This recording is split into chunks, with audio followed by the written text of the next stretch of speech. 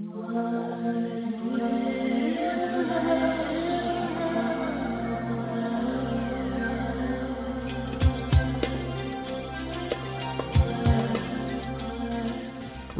from the leading edge of humanity's consciousness evolution since 1997, this is News for the Soul, the #1 life-changing talk radio show in the world, according to Google, AOL, MSN, Alexa, and YouTube, and home to the largest totally free life-changing media library in the world. In its 13th year of broadcasting, News for the Soul is syndicated on the air, on the web, and beyond, and found online at newsforthesoul.com. Now, here's your host, the one News for the Soul listeners are calling the Oprah of the Internet, Nicole Whitney.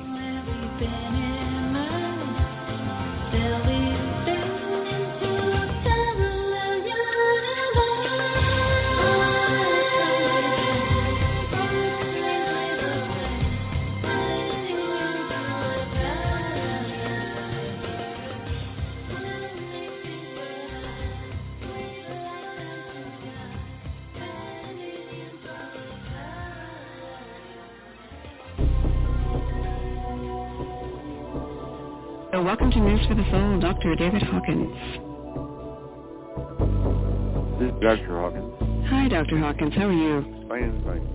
I'm so glad we connected. I first heard about your first book when I was actually at a talk with Wayne Dyer, and he had been explaining to the audience that he had changed this book had just changed his entire path. Yeah. And then I heard several other speakers say the same thing at other events, and I thought, I got to check out this book. My understanding is you have been able to map out energy levels of consciousness. Is that right? It was based on the discovery of how to tell truth from falsehood as part of consciousness research. We discovered that we could tell truth from falsehood, and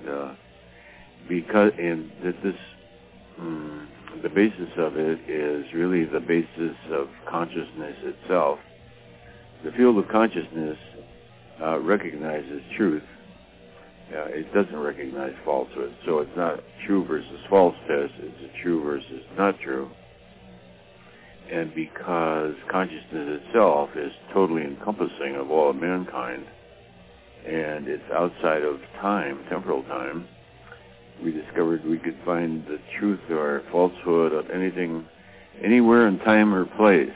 Any person that ever lived, anything they ever thought, anything ever written, every piece of music. In fact, we're currently doing a book with 1,000 calibrations of everything from the ancient pyramids to all the great philosophers, the great artists, and all the aspects of current society. So it's a really incredible research tool. So starting from the beginning, how did you first come across this concept? Well, I myself had some what the world calls enlightening experiences very early, and they tended to recur and then became extremely overwhelming in my late 30s. What was happening? Well, the first one began really at age 3 when, out of total oblivion, I suddenly became aware of consciousness. I became aware of existence. I had no verbalization for it, but there was a non-verbal awareness of existence, and instantly up came the fear of non-existence. If I exist, then it could have come about that might not have come into existence. So that's in spiritual work that's called the polarity of the opposites. It's a duality, and really it doesn't get resolved until very advanced spiritual evolution, calibration level about 850. That took me 50 years. And then in teenage, I had a near-death experience in a snowbank, and in those days nobody ever heard of such things.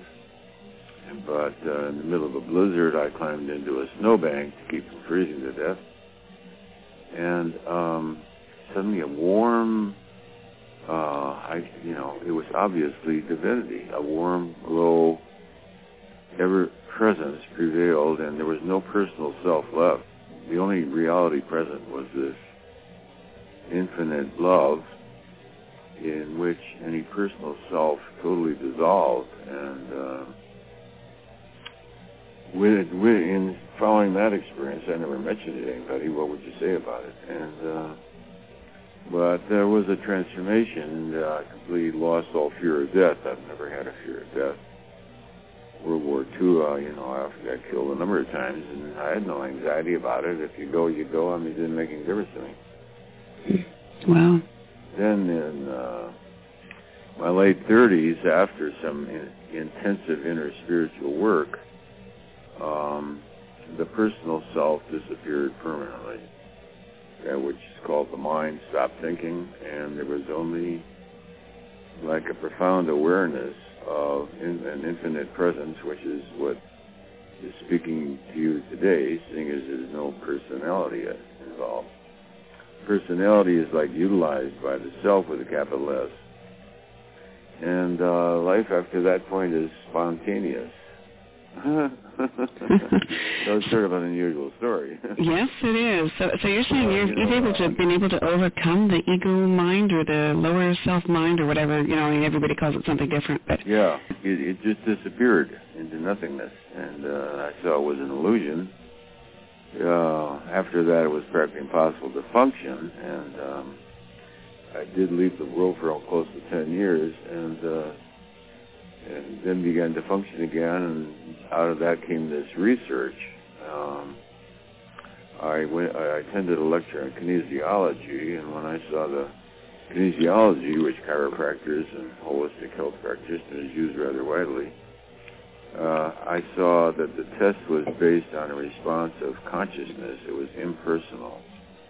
And that led to the research, which allowed me to calibrate the levels of consciousness possible to mankind from 1 to 1,000. And we found that anything that on that scale that calibrates 200 or over was true, and anything under 200 was false. And that which is over 200 represented power, and that which is under 200, which is detrimental to life, represents force. So that was a staggering discovery. That plus the fact that you could go anywhere in time and calibrate anything. So I guess defining what you mean by power as opposed to powering over, you mean sort of self-empowerment or true power? No, their qualities are different. You might say that power really relates to an energy which requires energy, power. In other words, force goes from here to there, like a bullet shooting. Mm-hmm. Goes from here to there. Of course, force then creates counterforce, so that one cannot really accomplish great things in the world by force.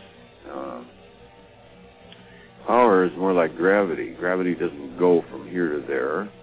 Gravity gives out energy, sustains everything within its field. So power is more like a field, and force is more like physicality within the field. But the real power is coming from the field. So when there's resistance, that's force.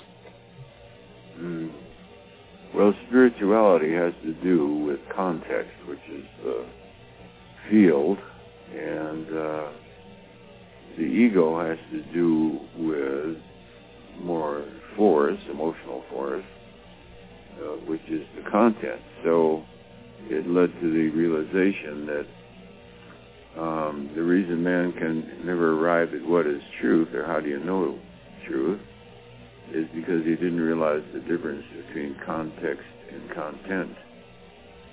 And spiritually speaking, the ultimate context is God, and in the average experience, content is the human ego. So that was, like redefining what is the problem. Yeah. How did you come to set a value for things? How did you get to that level? Setting a value for certain levels of power or force or different energies. Oh, yes, how to get a calibration. Well, we, by trial and error, ended up with an arbitrary scale of 1 to 1,000. It's actually a logarithmic scale. But you can say, in fact, anybody can set up their own scale. You can set up your own scale from 1 to 100 or 1 to 1,000,000 or whatever you want. And then you say, well, if everything in the universe that ever existed is, goes from 1 to 1,000, then where is the Statue of Liberty? Over 100, 200, 300, 400, and then suddenly you get a definition. And this is through the muscle testing, the kinesiology muscle testing, where your arm stays strong or goes down, right? Yeah. So what we mainly said was, if everything goes from 1 to 1,000, what number is truth? We got 200.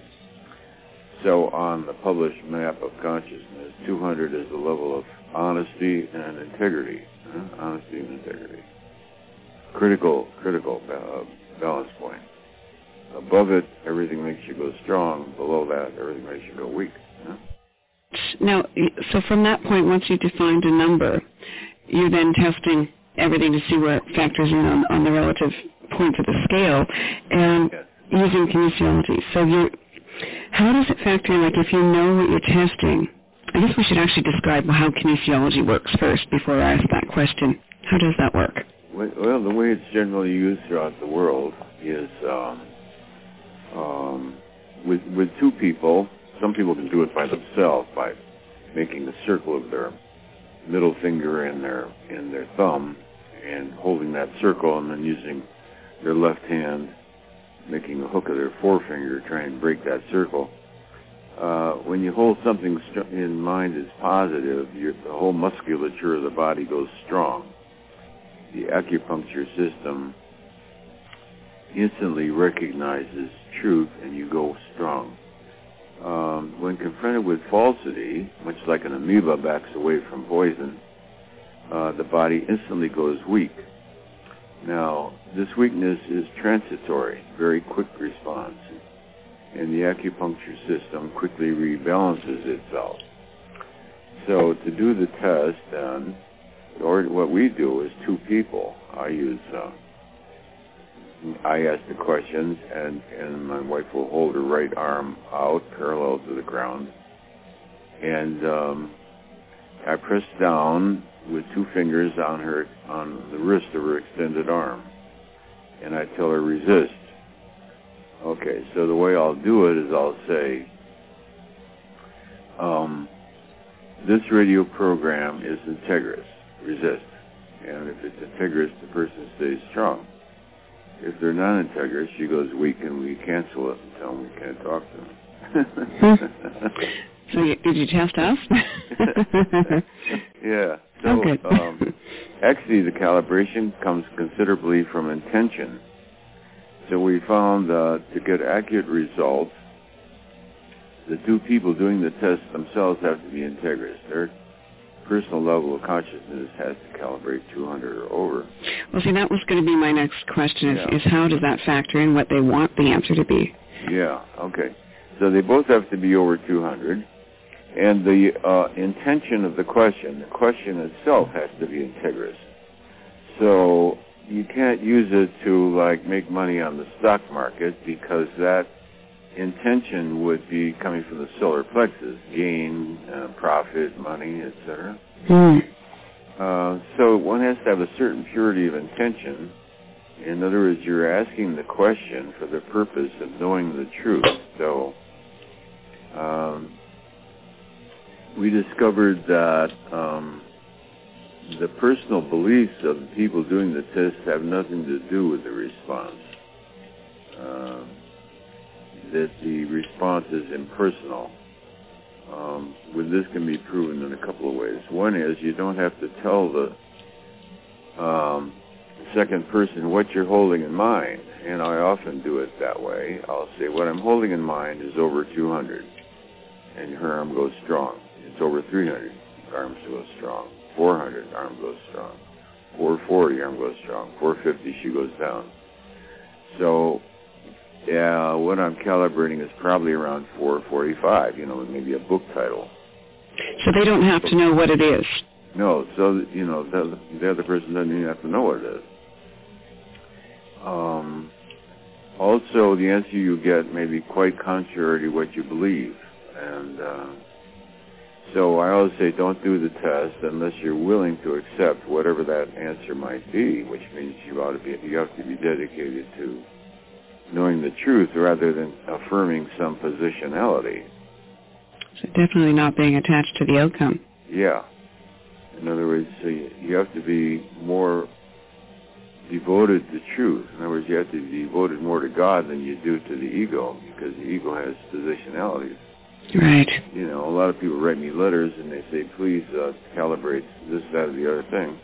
They don't really want to know that. All they want me to do is confirm some prejudice they have in their own mind that some spiritual teacher off in some remote area is the savior of mankind or something, and I don't want to tell them that he only calibrates 180. Do you get a lot of calls like that? Do you get a lot of mail like that?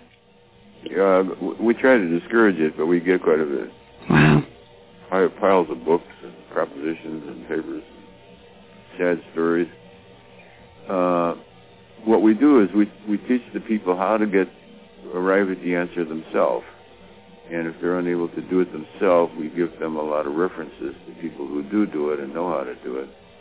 On the internet, for instance, under kinesiology, there's many references. You know, the original work was done by Dr. John Diamond, who wrote a book called Your Body Doesn't Lie.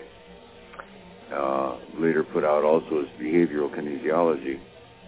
And there's the American College of Kinesiology. So I tell people, if you really want to know, go to kinesiology on the internet and study it, and that way you can discern the truth yourself. Mm-hmm. I am putting out a book, which I'm working on now, of 1,000 calibrations. It'll include most of the questions that people ask. So I tell them, well, in a year, that'll be covered in a book, or something. Oh, good. Okay. When's that coming out? Oh, that'll take me a good year yet. 1,000 calibrations. I mean, we've probably done 600-700 already. And by the time we wrote the book we've done 310,000 calibrations. Holy smokes. And what was the focus? I haven't read that one yet. What was the focus of the book That's the recent release, right? Of the trilogy. Power versus Force introduces the subject, and that book calibrates, I think, about 850, yeah. Then we took the subject further in the second book of the trilogy, called The Eye of the Eye, meaning really spiritual discernment, and going to a higher level of consciousness, and the completion of the trip from the evolution of mankind. You might say the evolution of consciousness since its occurrence on this planet up to the present time, and up to its highest evolution as the great avatars, Christ, Jesus, Buddha. So the third book completes the evolution all the way to the maximum possibility of enlightenment in its highest expression. So it's really for the serious spiritual seeker. Book 1 appeals to a wide number of people. Book 2 is more for the spiritual seeker, and Book 3 is for a person really who's dedicated to reaching enlightenment. Wow. So what number do you calibrate at? I don't calibrate myself. Has anyone done that for you? Oh, God, they always do that. Any idea where you're at, roughly? The book always reflects the writer's level of consciousness. So the calibration of the book tells you what the level of that consciousness is. Mm-hmm. And the book was? I think Eye of the Eye was, let's see, Power versus Force was 850. Eye of the Eye was 970. And I is 999.7. Oh, my. Well, that is high. When you tested our show, I'm curious. Hmm? I'm curious, when you tested our show, what number you got there? When I did what?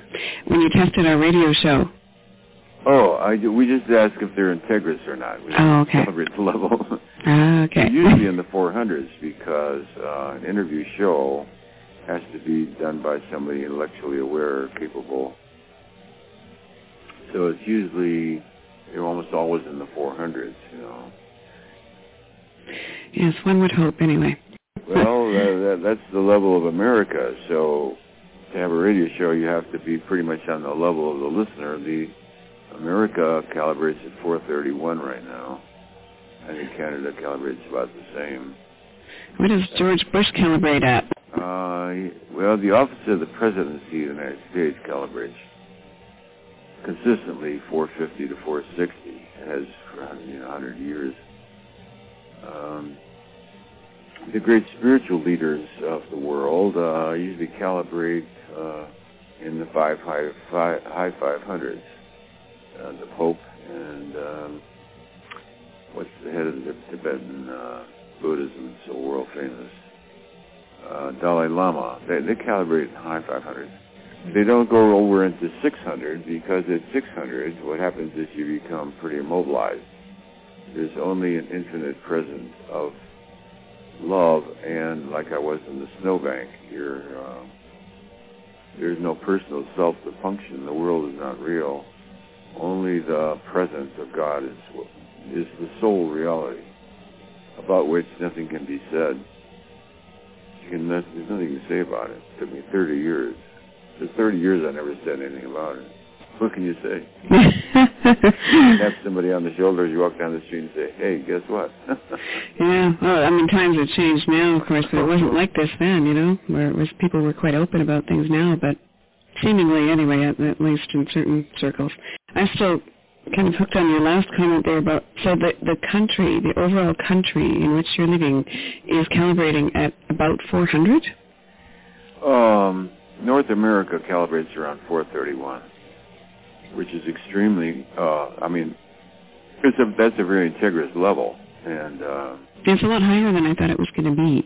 Well, only 8% of the world ever reaches the 400s, so it is extremely high. Whole continents calibrate like 90.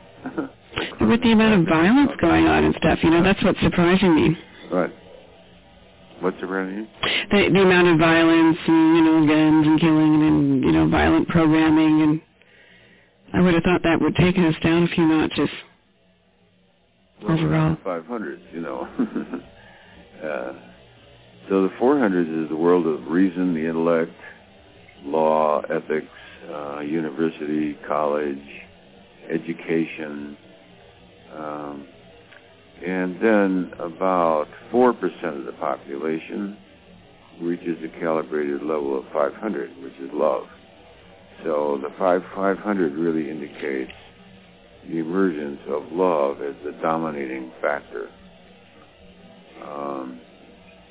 And on that level, love means a way of being in the world. It's not an emotion like in love. It's not between two people. It's what you have become.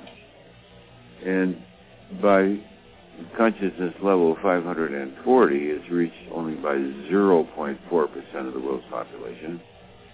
And that's a level of unconditional love. Unconditional love means as a person assassinates you, you bless them and say, thank you, brother. Yeah, total law of allowing there.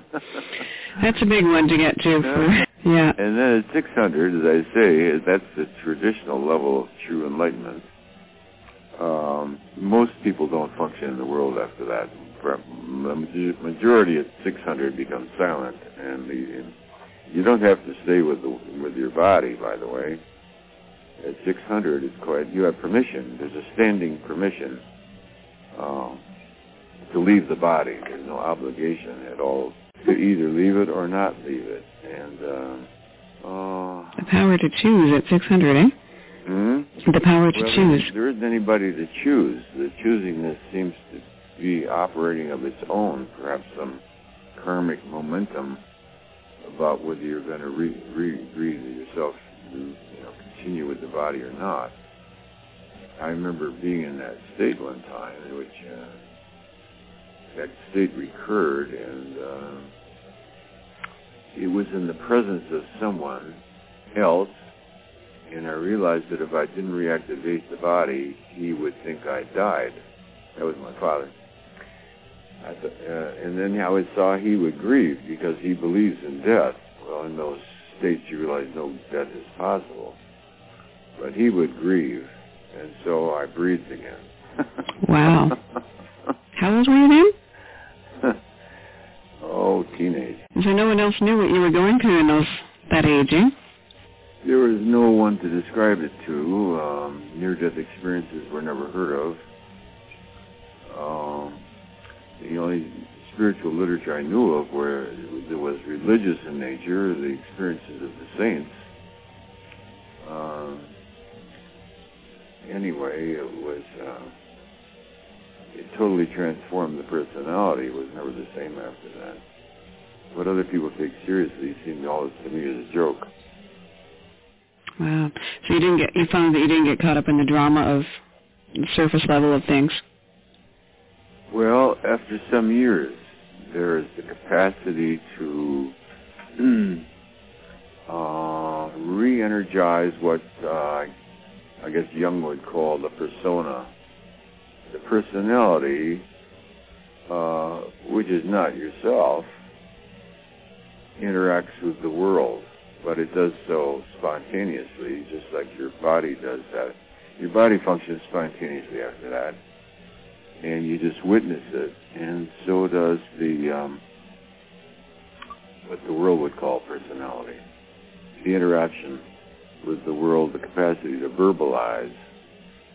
So to re-enter the world is not easy, and to this day it takes energy to enter into the world of form, language and verbalization, logic and all that. But one becomes adept with it.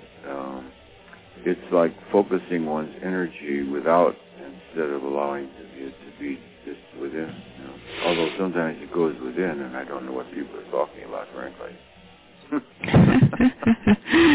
Kind of go into a different space for a while. Talking about. Some kind of nonsense, anyway. But I noticed the personality, one style it has is it's endlessly humorous, and the humor comes up of its own. No, I don't think of jokes or anything like that. Just the most amazingly funny things come through, and it's just a way of being in the world. I'm definitely convinced that God has a sense of humor. It's a irrepressible sense of humor, and it sees paradox all the time, and that's why it's always laughing. Because it sees the paradox between the real and the imaginary, which the world calls real. You know, people will say, well, don't you worry about war and all that? Well, because from my position, life and death are all the same. It's immaterial to me. So what is your perspective of that right now? It sounds very strange. You understand what I'm saying? That life and death are all the same. Whether you have money or don't have money, whether the body survives or doesn't survive, is not comprehensible to ordinary consciousness. It sounds sort of somewhat mad, like a Zen master sort of, has the same attitude. Whether the body continues or not is really irrelevant. Why? Because the body's not who you are, and the body is obviously a product of this world. It's just a part of the evolution of the animal kingdom, and so it's sort of like a pet. Instead of being me, it's a pet, Everywhere I go, this body follows around, so I've gotten used to it all these years. That's a good way of looking at it, yeah. Well, we have a lot of conversations like this on this show, but I mean, this sort of reframes it in an interesting way. Mm-hmm. We should actually give out a website. We've got a link on our site, actually. People can actually find your books on our site and website and all of that. But do you have a particular one that you want to give out, any contact information? Well, there is one that has what people are looking for. It's called www.veritas, V like in Victor, ERITAS, pub.com. www.veritaspub.com. Okay, so they can get more information about your latest work there and everything? Yeah. Perfect. I don't know how to work a computer, but that's what it says on the computer.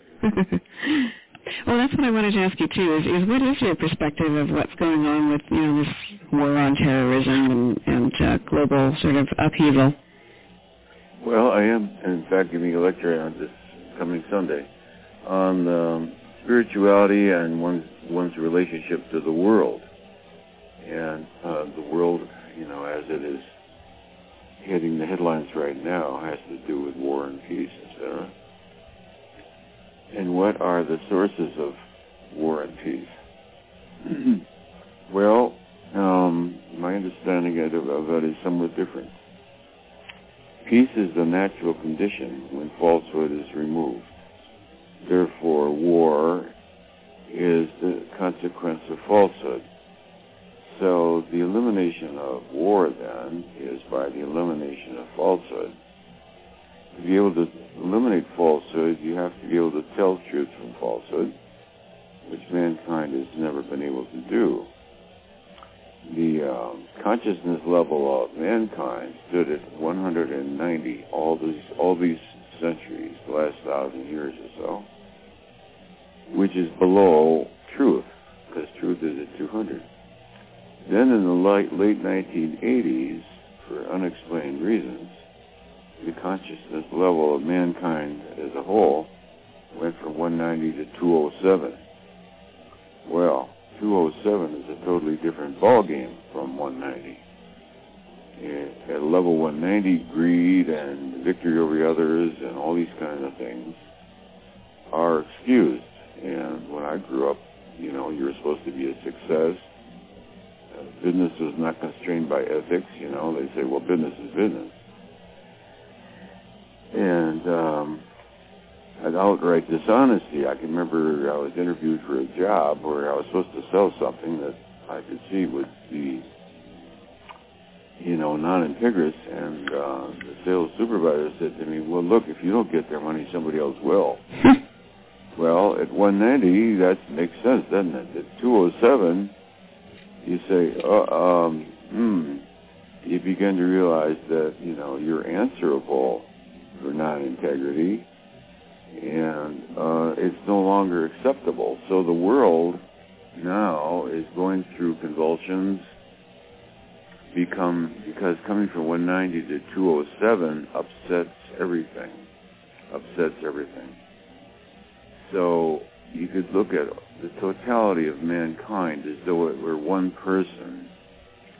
And you might say war is like an appendix that's about to rupture. So it's a bit of a purification, cleaning house? Well, I got that Bush's intention was to take out the appendix before it ruptures and gets worse. That's what I got was his conscious intention, which he has sort of stated many times. He said, I took an oath of office with my hand on the Bible to protect the lives of the citizens, and it is my duty to carry that out. So I would guess, within his own understanding of integrity, he is doing what he considers to be integrous. But that's what he attested, that's what he believes anyway. Yeah, I think that's what he does. So, in other words, a person is integrous if they state what their position is and then live up to that position, you know what I'm saying? Just like the Taliban, I guess, is integrous if they think, Americans are the great Satan, then killing them is integrous. So that's their view of integrity. It's different than mine. I'm glad I wasn't in the Trade Center when they carried that out. Yeah. Again, back to their relative thinking, right? Well, you see, mankind basically is innocent because, first of all, he has no way of knowing truth from falsehood. Secondly, human consciousness is like the hardware of a computer, and then society programs it like the software. Well, the hardware of a computer cannot defend itself against what you put into it. That's so right. You can convince people that anything is the truth, and in World War II, Goebbels demonstrated that. He had the science of propaganda down, and his thesis was, if you repeat a lie often enough, everyone will come to believe it, no matter how outrageous it is. And he was quite successful at that. He brought up a whole generation of Germans who worshiped not God, but Adolf Hitler as the Führer, and willingly gave up their lives. And, of course, that falsity caused 40 million people dead. Paul caused another 20 million dead. Stalin caused another, 50 million dead.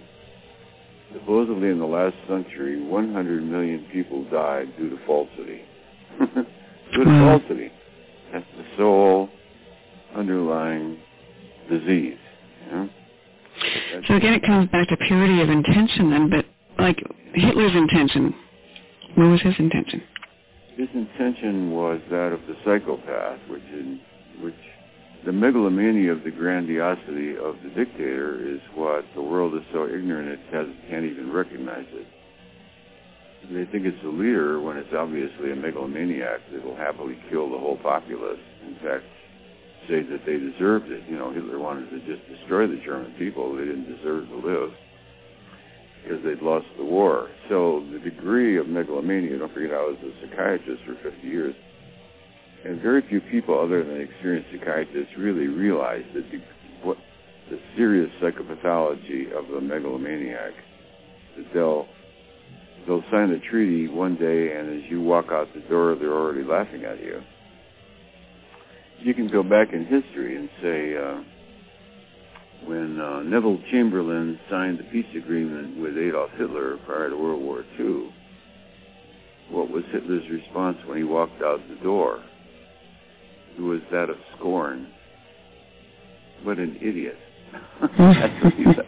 He really doesn't think I'm going to go along with this treaty. How stupid can you be, So the naivete, I think, of decent people is that we expect other people are going to play by the Marquis of Queensberry rules.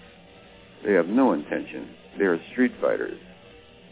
And hitting you below the belt is exactly what they intend to do. So we tend to project our own personality on other cultures and presume they are like us. They are not like us at all. Not the same values. Even the value of life itself is not valued in many societies. You don't even value being alive. Well, if you don't value being alive, what can you expect of such people, And this is part of what you see at play now with the current conflict? Right now, you see the megalomania again. What you see is an appendix that's been neglected, see?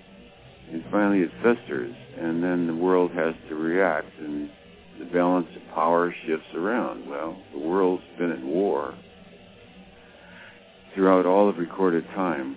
There's no time in human history when there wasn't a war going on. In fact, at this time, people think Iraq is the only war. Iraq is not the only war. There's been half a dozen other wars going on for 20 years, and the media, it just doesn't catch the glamour of this war. This war is very glamorous. Wars are glamorous. In Africa, there's civil wars that have been going on for 20 years with savagery that makes Saddam Hussein look like a Boy Scout. They butcher each other and cut each other's legs off and disembowel each other and take their brains out while they're still alive. I mean, that's routine in Rwanda, Uganda, places like that. Ouch. The UN just doesn't pay any attention to that because it doesn't make headlines. It doesn't make headlines, and there's no big money involved in it. If all those people in those African nations had great wealth, then everybody, the UN and everybody would be all over it. They're poor countries, so who cares? They kill each other. The civil war has been going on for 20 years there. They massacre each other day and night, around the clock. Nobody cares. Have you ever worked out what the calibration is of the mainstream media? Yeah, it's in the 300s. That high, huh? Yeah, well, it is. Not all the media, but... What about news in general? Some of it's up around 400 or so, but the main media is in the 300s. NBC News, CBS News, all those, So that's above 200. That's Integris. It's not highly intelligent. Highly intelligent would be in the 400s. So what they consider a balanced view is often quite skewed. Yeah, well, one thing we've noticed with questions and interaction with our show, particularly since 9/11 and since, the war on terrorism and all this stuff, is people's trust level, because they're awakening more and questioning more, their trust level of a lot of things seems to be questioning, everything. And we get a lot of questions about, whether to trust the official story, whether to trust any mainstream media coverage, and where the information is really coming from. They're questioning everything, basically, which I guess is good in the sense of waking up. So what would your take be on that? Yes, I think the effect of this war is everyone on the planet more or less re-examining their own view of ethics, morality, responsibility. What is the difference between nationalism and patriotism? I think everybody's sort of re-examining their values. It's like a confrontation, a moral confrontation. Mm-hmm. And therefore, it certainly has a certain therapeutic value. And crisis always forces people to re-examine their values and goals, the meaning of life, and what they're willing to die for, if anything. Yeah. Or what they're willing to have other people die for, usually. Mm-hmm. Yeah. I remember one woman, I'm being interviewed on television, and she comes out of some revolutionary cause, and a lot of people have died. And so the commentator said to her, well, what about all the people that died? She said, well, some people have, that's just the price of the cause. Because she meant her cause. The cause that she was championing. Whether all the people who died wanted to die for her cause is another question, Isn't it, though? So how do people take this into, what's the first step for people listening as far as applying this application, power versus force, into their lives? Be aware that, number one, the human mind is incapable of telling truth from falsehood. That, first of all, is a confront to the ego, because everybody's ego thinks they can tell truth from falsehood. However, when you calibrate the people on this planet, you find that only 20% of the people are above 200. 80% of the people on the planet calibrate below 200, which is below the level of integrity, meaning they are run by desire, fear, loss, greed, get-evenness, being right, winning. It's really the minority of the people on the planet that hold the humanity together. And, of course, the reason they do is because they're so far more powerful. So when you calibrate these energies, you're calibrating levels of power. People at the bottom are very destructive and more numerous than people at the top. But the people at the top have more power in that their consciousness tends to dominate the field. So people who are dedicated to peace, sincerity, compassion, love, charity, they radiate into the world an energy field which counterbalances thousands of people who are thinking negative thoughts. The negative thoughts are weak. They're weak by comparison. So all you need is one field of gravity to hold the whole universe together. So those elements in society which uphold truth then tend to counterbalance so that the world doesn't disappear into self-destruction. We're close to it. In the 80s, the Russians had a great super bomb design, which if they lost the war with the United States, would destroy all life on Earth. And they were actually into this super nuclear bomb. How intelligent is that, eh? Yeah. Oh, we'll show them. When you look at the degree to which the human mind is prone to madness, the way, right now, on the other side of the world are people who believe that, the suicide bombers, that, you go to heaven if you blow up a busload of 30 children on the way to school. I mean, that's madness of such an extreme degree. Extreme degree. I mean, really extreme. And that thousands of people can actually believe that is frightening, to tell you the truth. It's frightening to think that. The bottom line is we can evolve to higher levels, right? Just because we calibrate now today at a certain level, we can evolve to a higher level. Yes, but we're extremely fortunate. We're extremely rare. And to be able to reason, to look at logic and truth and examine what is truth is really quite a rare gift.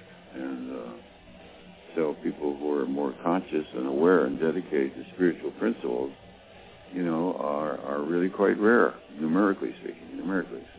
But their power on the planet is quite enormous. So true power, much stronger than force, and grow as our awareness goes up. Is that right? That's the evolution of consciousness. And the spiritually oriented person, their consciousness is moving faster than the rest of the human race. So they're often at some disparity with the way the populace may view something, because they're moving ahead. And their goal is not worldly gain, but internal realization of the truth. And so their goals are somewhat at disparity. The world is primarily interested in being right and winning. Those are the only two things they really care about. Win and be right. Well, we have our work cut out for us, don't we? But I thank you for joining us today. This has been a very enlightening hour, and I hope we can do it again. I'd love to talk to you when your next book comes out. Okay, thank you so much. All right, thank you, Dr. Hawkins. Bye. Okay, bye. Well, may I say that I have heard this before, and the chat room is reminding me of this, that you're considered the Oprah of the Internet airwaves. I would say so. You're bringing so much information, and your own angel network, like Oprah has her angelic network. Yours is spiritual network, and it's powerful. Hey, this is Dave Morehouse, and you're listening to News for the Soul. Hi, Nicole. I just think you're awesome. I love your show. I just wanted to let you know that you're great. And thank you for your show. Thank you for your love. Thank you for all the people that you have on Life.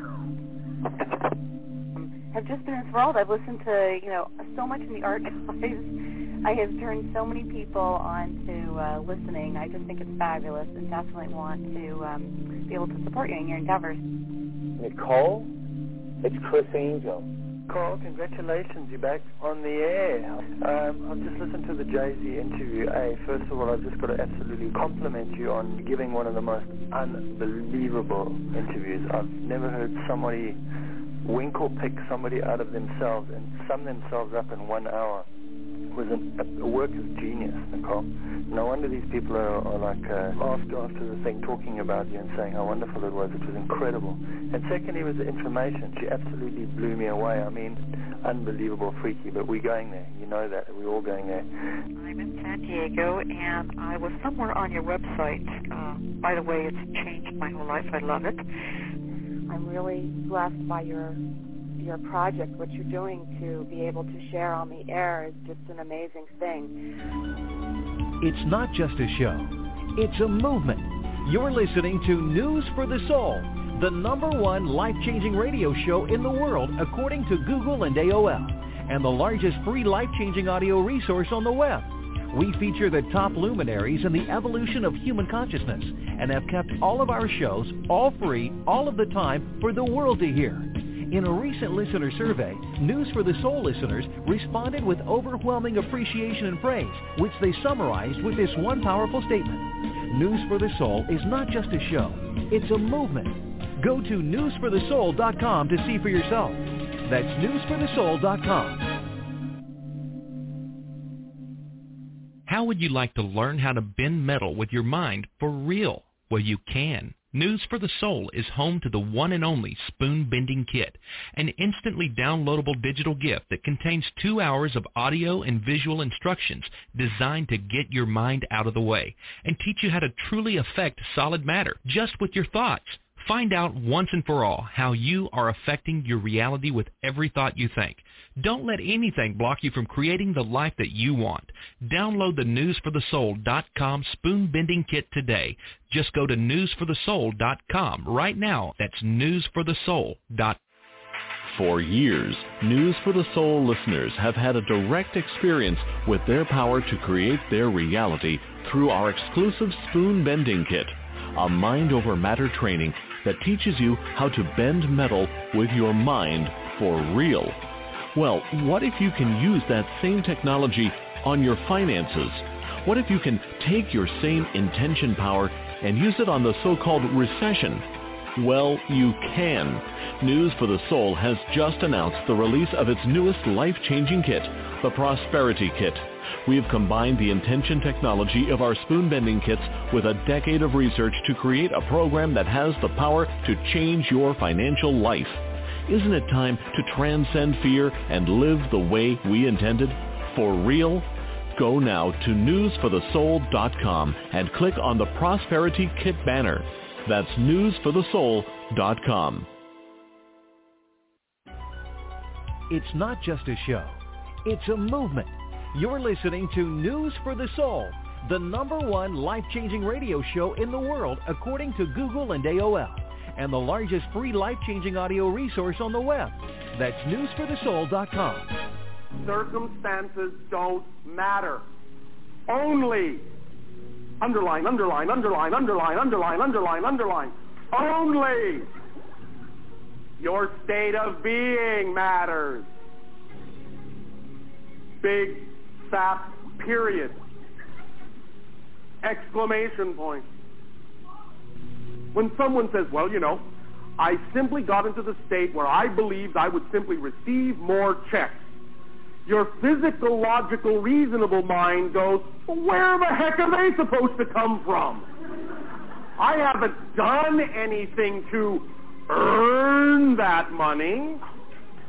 What are you saying? That some stranger just suddenly going to get into his head to pop a check in the mail to me for no reason whatsoever, and I'm just going to go to my mailbox and open a check that comes from a total stranger that's suddenly giving me exactly what I want?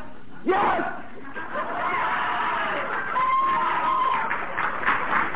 Yes, that is what's being said. When you stop needing it to make sense, then you'll make dollars.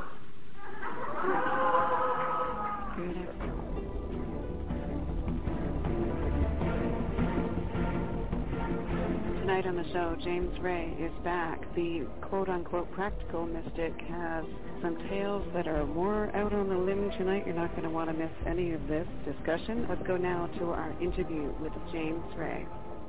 Hey, this is Dave Morehouse, and you're listening to News for the Soul. Thank you, Nicole. It's great to be back. Always a pleasure. Where do we begin? It's been very transformative for me, as we talked about last time. We're in this window, as you know, between now and 2012, which gives us just a little bit more than 6 years.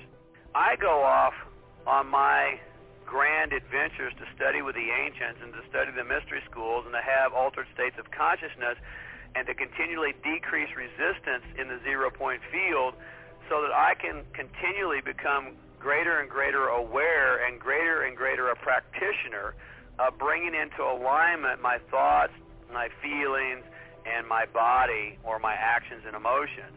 And to the degree you do that, you literally create anything and everything you want. Because he's here, he's back, and we're excited about that. Dr. Bruce Lipton, who you recall... to meet the demands of the outside world. Now, all this is getting complicated except for the fact that a human is made in the image of a cell. And why that's interesting, because then from that parallel story, I would have to say, well, then the skin of the human is the brain. And in fact, it is. And that's from an embryology point of view, that the human brain is derived from the skin. So I'm going through these thick woods, and after walking about 100 yards or so, I saw it.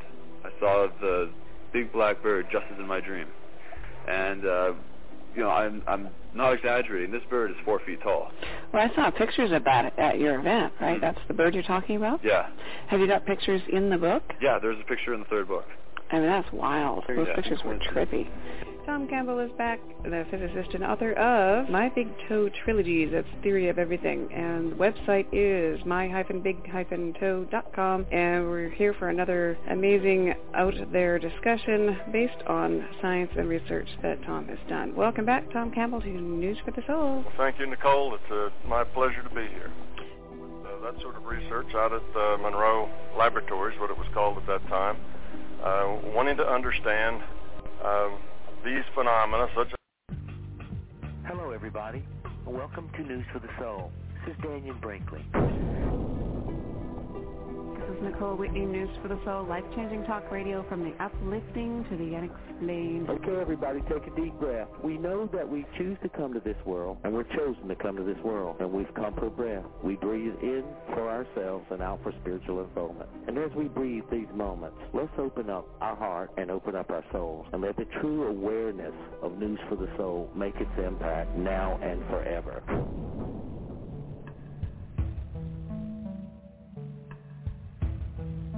Good afternoon, good evening, everybody. I'm Nicole Whitney, and it's News for the Soul time. We're live, and that is life-changing talk radio from the uplifting to the unexplained. Definitely we should have both of those ends covered today, because we're talking about death, well, near-death experiences. And to do that, we're going to be bringing on our guest for the hour, Dr. Jeffrey Long of the Near-Death Experience Research Foundation.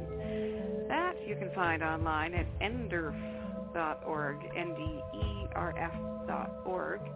And he's actually a practicing physician out of Tacoma, Washington, and he's done years of research in this field, has lots of stories to tell. So today we embark on the adventure. What we're going to do is take the commercials now, get them all out of the way. We can go straight through to the top of the hour with Dr. Jeffrey Long on News for the Soul. Don't go away.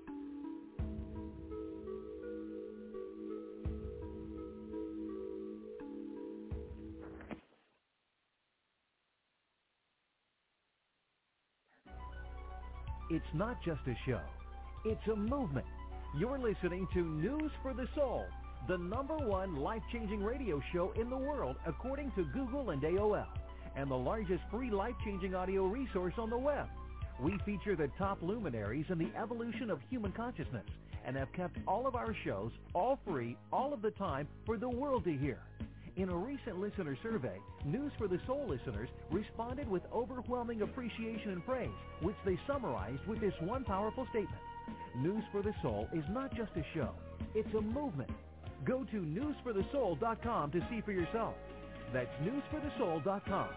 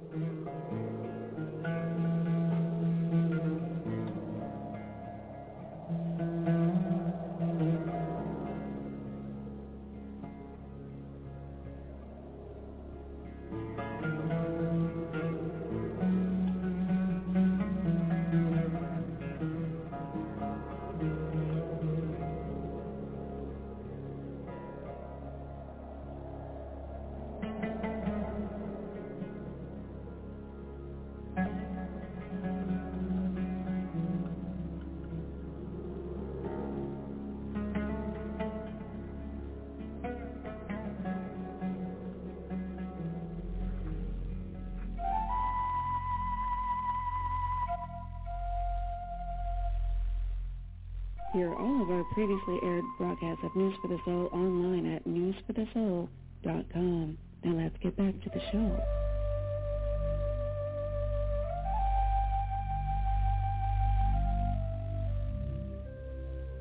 And we're back. I'm Nicole Whitney, and this is News for the Soul. We're live. Life-changing talk radio from the uplifting to the unexplained. I think we've got it covered. And I think we've got Dr. Jeffrey Long on the line now. As we mentioned before going to break, we're talking about near-death experiences on News for the Soul. Now, Dr. Long has done extensive research. You can find him online at nderf.org. And let's welcome him on and start the adventure. Dr. Long, welcome to News for the Soul. Well, it's my pleasure to be here.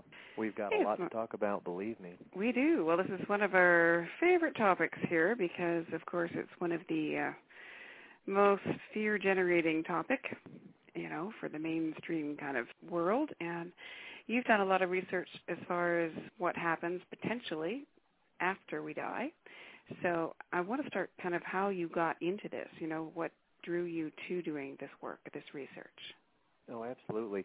And that's a really good question. Here I am, a physician, and from all of you that have interacted with physicians. We're very evidence-based people. We tend not to believe things that are outside of reproducible, everyday, somewhat narrowed reality type of thinking. And yet here I am as a physician that is studying extensively near-death experience. Well, the way I got started actually is quite interesting.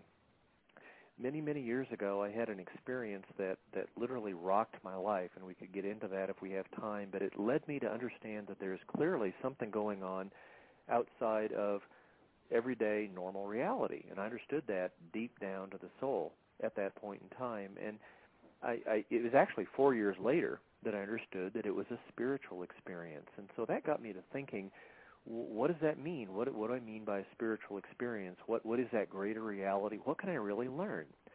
And so part of that journey, part of that search led me to develop the Near-Death Experience Research Foundation. And so I set up a website. It's nderf.org, and the sole purpose of that website was for people to share experiences where they nearly died and had an experience that was dramatic, where they were lucid, that occurred when they were unconscious, which should be medically inexplicable, and yet happened. And I wanted to learn from that. I wanted to, I guess you could say early on I was somewhat selfish. I wanted people to share and basically extend themselves so that I could learn, and that was over 10 years ago. At this point in time... Can you give us the nutshell version of what happened to you before you move forward so we can kind of relate to your adventure there? Oh, absolutely. It was one of these dreams that is absolutely not a dream. It was really more of a vision. That the technical term, as I've grown now after having thousands of people share their experiences with me, it was a true vision. As part of this vision, I saw a very mystical light that was unlike anything that could possibly exist on Earth. And then as part of that vision, I absolutely died. I don't think I died, maybe died, possibly. In this vision, I understood that I died. And as I was coming back towards earthly reality, it came to the point where basically a same sense that I'd had with prior dreams that came true or that I understood were real happened, but 10, 100 times more fold than I'd ever experienced before. And so I really understood that this was a real experience. And there were some other things that were highly collaborative to me at the time. Understand I'm a very evidence-based physician. I treat cancer. I can't afford to let false hope or wishful thinking guide my evidence-based decision where people's lives literally depend on it. And so it was the same soul search here. It had to be that same type of reality, that same type of profound, deep understanding that this was real before I would even start the search. And boy, believe me, after that experience, I was ready to start the search. So you put the website together and started searching just over a decade ago. Mm-hmm. What kind of, how did you start collecting the stories? Well, I was curious. After a period of many, many years, I came to understand that I had a spiritual experience and that there was something more going on in the universe than you could necessarily measure or objectively quantify by every scientific tool that I had been taught my entire life, that there was much going on in terms of us as beings than I had ever been taught in medical school. And so as part of me learning that, I turned to the greatest mentors that I possibly could, that being people that have actually had near-death experiences. So in August 1998, I set up the Near-Death Experience Research Foundation on NDERF, and that was the beginning of the journey. And what did you start finding out? Well, I was open-minded. I've always, thank goodness, tended to be open-minded and be very evidence-based. So the evidence had to lead me to my conclusions that I have today. And the evidence that I was relying on were people sharing those most exceptional experiences that they'd ever had in their life, near-death experiences. I didn't know what I would find when I first put up the website. In fact, it actually wasn't, although I started in August 1998 with the website, it wasn't until December 1998 that I could download our first batch of 22 people that miraculously had found my website, even though it was not highly ranked in the search engines at that time, and downloaded it and said, well, teach me, show me what you have seen, share what you have seen through your own eyes with what you can share with me in words. And I was blown away. I was absolutely astounded. There was no doubt immediately after reading even less than the first 24 people that ever shared with me, that clearly something can happen at the time of death. You can have, even while unconscious, even while clinically deaf, you can have these types of highly lucid, organized experiences. And I was astounded, intrigued. Even back in 1998, there seemed to be an amazing pattern to these experiences. I was astonished, and I wanted to learn more. So I encouraged people to continue sharing on the website. And now today, 1,600 people have shared near-death experiences. So now I've learned, shall we say, one heck of a lot more.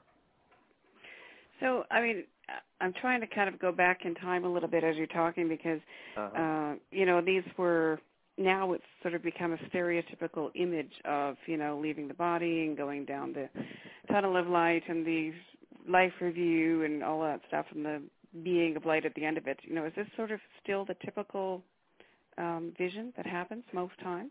Well, I have to admit something. Here's a true confession. I also had that stereotypical view of near-death experience when I started researching this.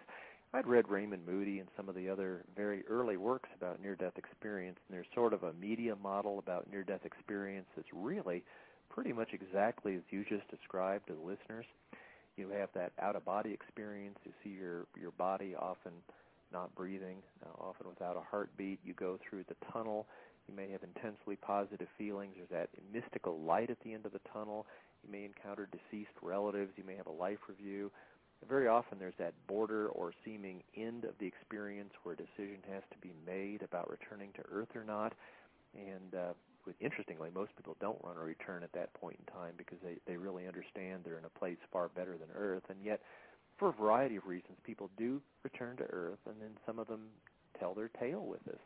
And so even though, as you say, there's a stereotypical or a preconceived model of the near-death experience, let me assure you and your listeners that there are no two near-death experiences that I've ever encountered out of over 1,000 that are absolutely the same.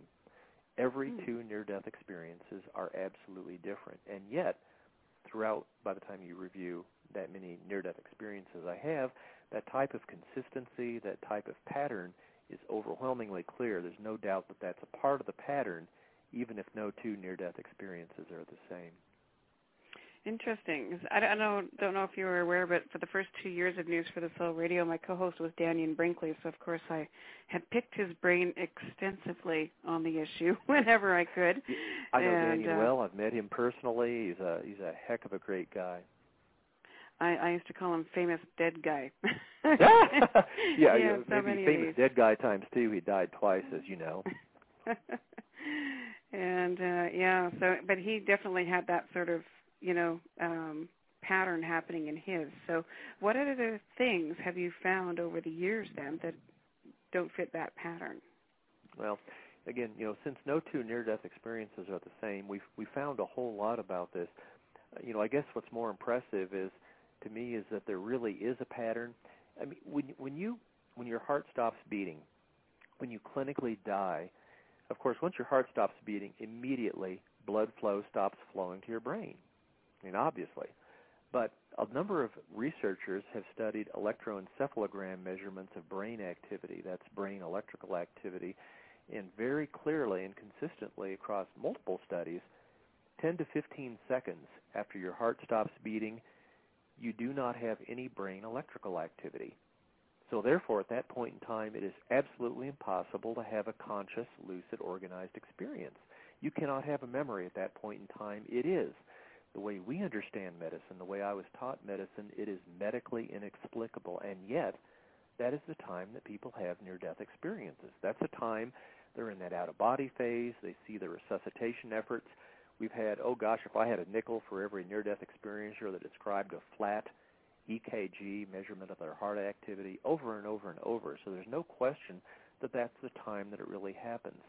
This should be impossible, and yet thousands and thousands of people, in fact, a Gallup poll published in 1982 suggested that about 5% of Americans have had a near-death experience. So millions of people, and undoubtedly many people listening to this show tonight, have had a near-death experience. It should be absolutely medically inexplicable. There's no medical explanation at all, and yet without any shadow of a doubt, it's really, really happening. You as a physician, too, I mean, have you encountered this with patients? You know what's really interesting is that as a physician, I am very aware, and let me back up a little bit. Physicians all have medical specialties. My medical specialty is radiation oncology. I use radiation to treat cancer. I'm a specialist.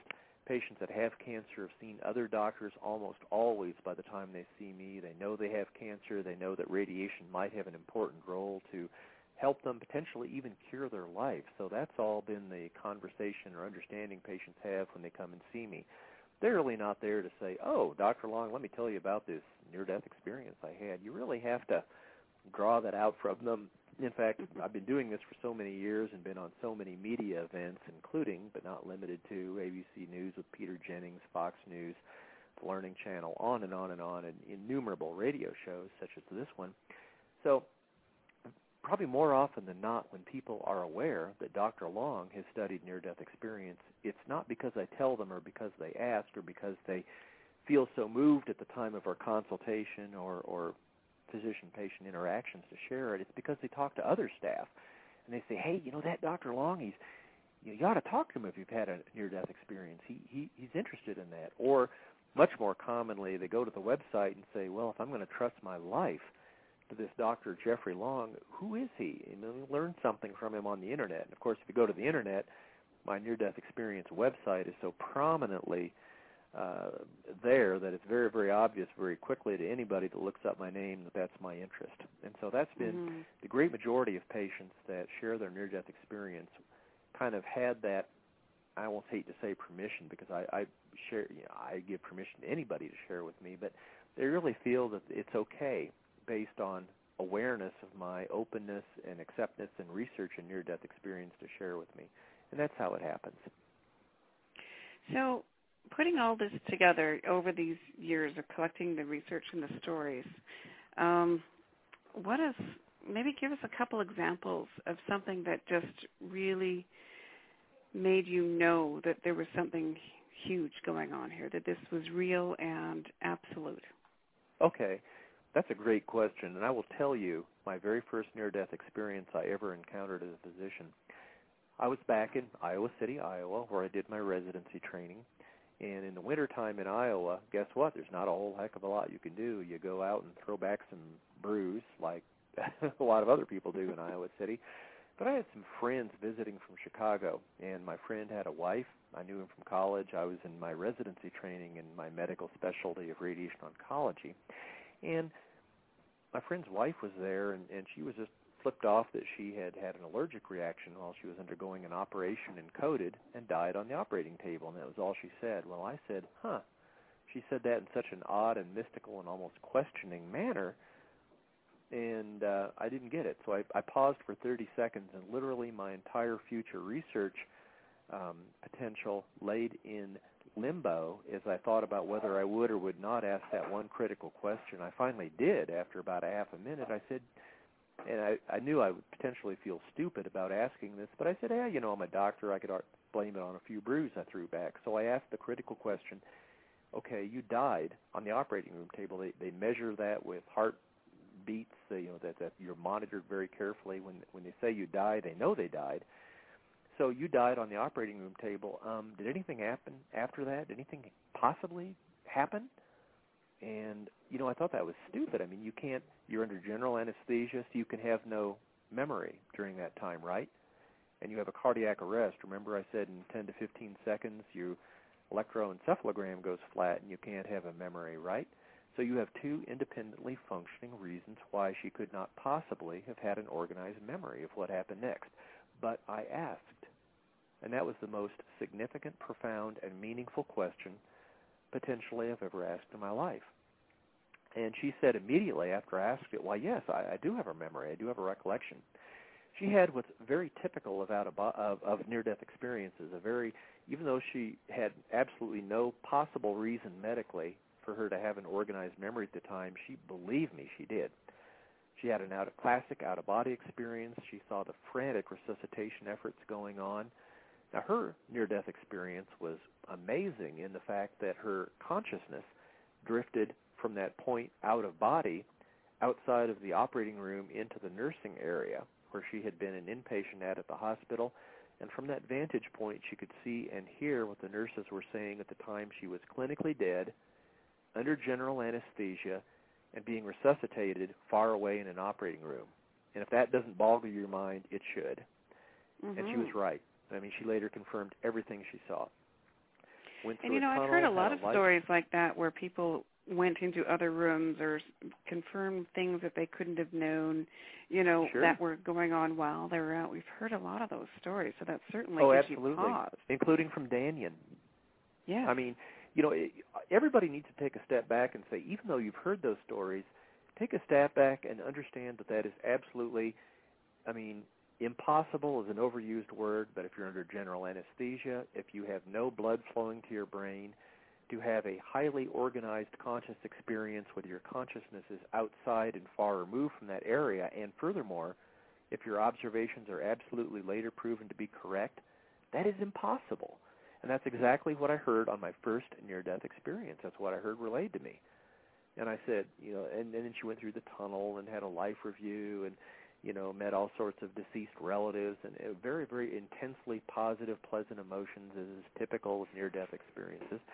And I said, this is incredible. I said, if that is true, if upon hearing my first near-death experience, hearing what undoubtedly your listeners have heard in the past on this show, if that's really true, then that really changes my view of the universe. And that's what led to me developing my near-death experience website and learning more about it and basically trying to nail down, is this true or is this not? And that's been my journey for the last 10 years. Well, that's the thing. It has to change your view of the universe if you know, if that many people are having, you know, things that you can confirm and back up and, you know, compare with scientific data. I mean, what about all of these theories that they throw at you as far as what might be causing these, you know, so-called near-death things? I mean, they call them hallucinations or dream state things, or you know. Okay, well, I hesitate to interrupt, but you mentioned two words: hallucinations and dreams, and I want to review, to the extent we have time, every possible alternative explanation for near-death experience that you can possibly come up with. So let's start with those two. Hallucinations, medically speaking, hallucination is an unreal perceptual experience, which the bottom line is has no basis in reality. I've talked to innumerable patients that have had hallucinations under a variety of circumstances, due to lack of oxygen, due to drug experiences, due to psychotic separations.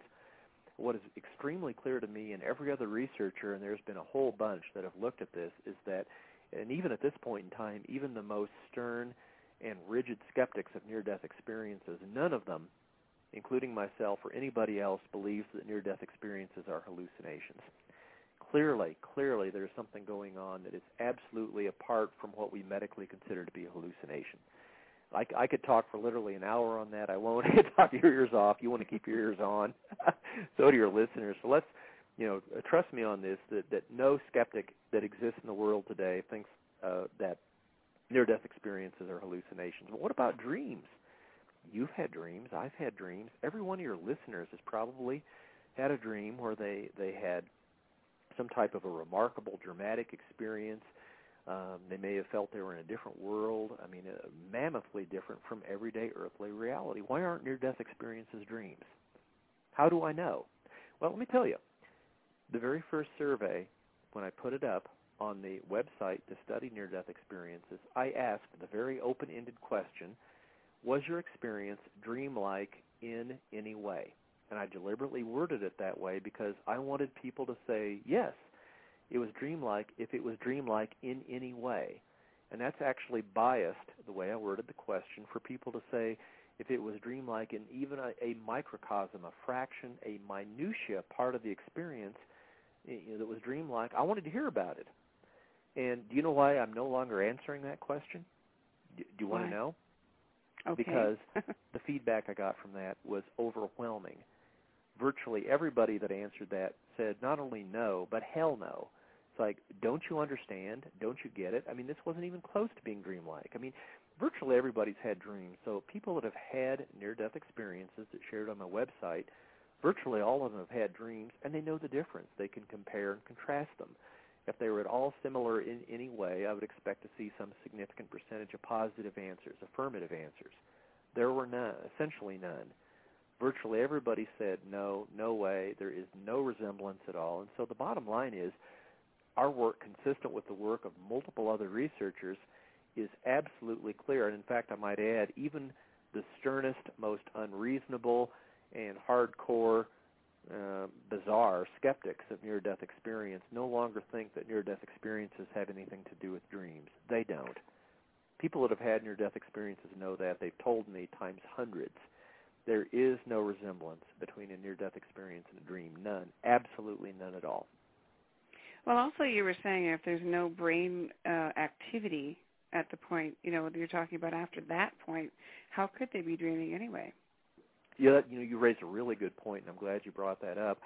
If you have a flat electroencephalogram, which is a measure of brain electrical activity, you can't dream, you can't think, you can't have even fragmented memories. You can't have frightening, disorganized memories. You've got nothing. Flat is flat. I mean, we all watch the TV shows and the movies where electroencephalograms go flat. Well, that tells you there's no heart activity. This is an order of magnitude worse. This is no brain electrical activity. You've got nothing. You have no potential to form even the most rudimentary, primitive, disorganized thought. There is no medical explanation for any memory whatsoever at that point in time. And yet, as I said, that's when people have these conscious remembrances of near-death experiences. The near-death experiences, that's when they remember things. That's when they see themselves being resuscitated. That's when they're having these out-of-body experiences. And to reiterate my previous point, there is absolutely no medical explanation for a conscious memory at that point in time.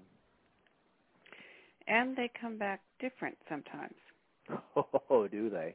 I'm writing a book chapter on how they come back different. You want to hear about it? I sure do. I'll bet you do. I'll bet your listeners do. Hold on to your seat, because what happens when you nearly die? What happens when you visit those heavenly realms? Why on earth do you return? How does that change you? How do you live life differently if you know that life isn't the end point? How do you live life if you know that you're not going to die, that death isn't really the end, if there's much, much more to our earthly existence than we ever possibly knew? Well, obviously that's been a tremendously significant topic to me, and as well as a number of near-death experience researchers. Now, the interesting thing is we've all come up with exactly the same conclusions. I don't want to boast, but I will a little bit, and that is our 1,600 near-death experiences we've reviewed nearly doubles, or at least duplicates, the entire prior published near-death experience research known in the history of the world. So, I'm not saying this just based on a small number of near-death experiences. I'm saying this based on the fact that I have personally reviewed, studied, analyzed, and reached conclusions from a mammoth number of experiences. And moreover, I've read what basically anybody else has written about what we call near-death experience after effects has written. And here's really the bottom line.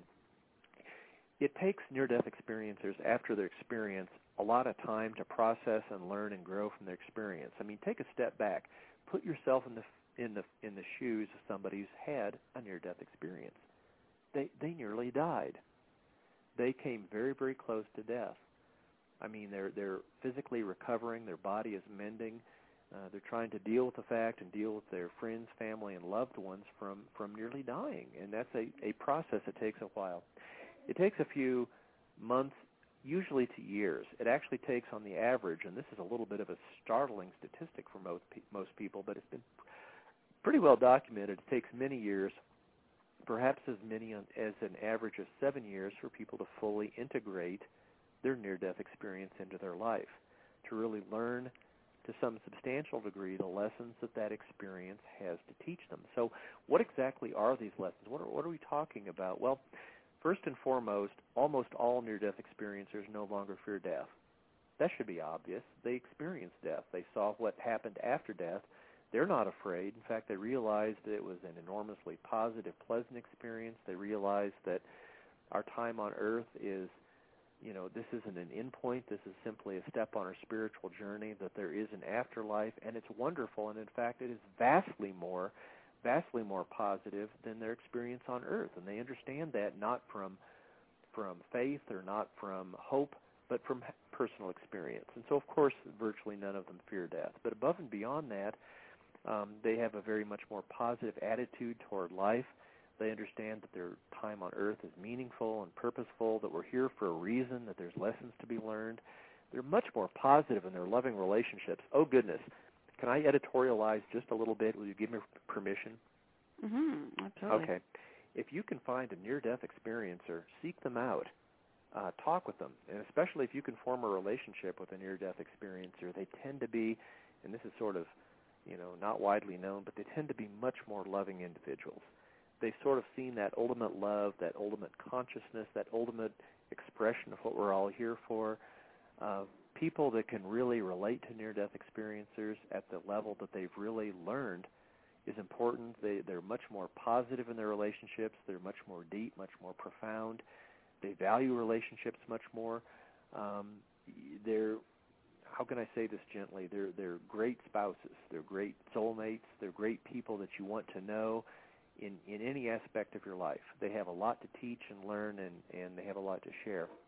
But there's more to it than that. I mean, above and beyond that, near-death experiencers, while it may be, of course they've been through a lot through their near-death experience, but yet above and beyond that, they tend to be much more positive. They tend to be much more optimistic. They tend to value life more. They tend to reduce their desire to achieve monetary wealth, believe it or not. I mean, and that is a slap in the face of all that we ever learned as capitalists.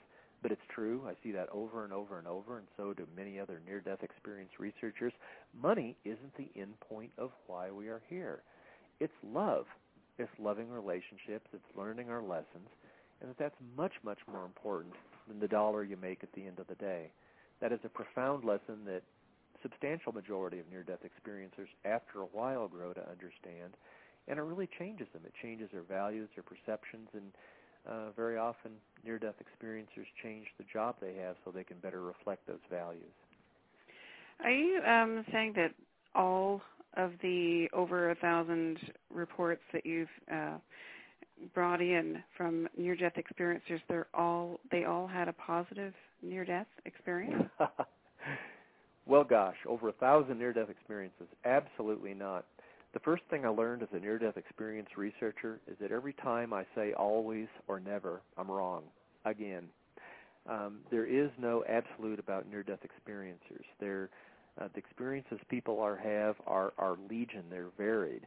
So by the time you get to 1,000 near-death experiencers, there's always that 1, 2, 3, or 4% that have very different, very unusual experiences. And you've talked to Dannion Brinkley, and I suspect you've talked to other near-death experiencers. So I'll bet you know what I know is that a few percent of near-death experiences can be frightening or even hellish. Is that where we're headed? Yeah. Well, I was at least I understand they'd have that different perspective, whether it was a positive or negative experience, like they went somewhere or did something. But do they all not fear death or not? Maybe 95, 98% don't fear death. I'll never say, I don't want to generalize about people because that's wrong, and that's not really true. There's so many individuals here, and they have their own background. Even people that have such a profound experience as a near-death experience, you cannot say 100% of these people will go on to have this belief. That it just simply doesn't happen that way. I can tell you that compared to the population that has not had a near-death experience, it's overwhelming how little the near-death experiencers do not fear death, how much they value loving relationships, how relatively little they value materialism in this world we live in. There's no question about that as being a unmistakable trend, not seen by just me, but actually by many, many researchers before me. But yeah, we talk about positive near-death experiences. We talked about overwhelmingly positive feelings. In fact, a lot of near-death experiencers, I think Dannion was one of them, who said during their experience they realized that Earth is not their home. I mean, are you all sitting down and listening to this? That's startling, isn't it? I mean, a little bit. We were born here, we lived through this. Isn't Earth our home? I mean, what else could be home if Earth isn't our home? And yet that's the startling realization the startling wisdom, if you will, that near-death experiences are sharing with me and everybody else in the world that listens to them, and that is this isn't our real home. Our real home is that realm that they existed in, that where they're living in that very positive, that overwhelmingly blissful area. I mean, the landscapes of beauty beyond anything that exists on this earth, where all of the people that ever died before them are with them and in full health. That's their home. And it's not an illusionary home. It is a real home. It makes it tough on near-death experiencers to realize that they're not living in their home right here, that their home lies beyond, that their home lies, if you will, in heaven.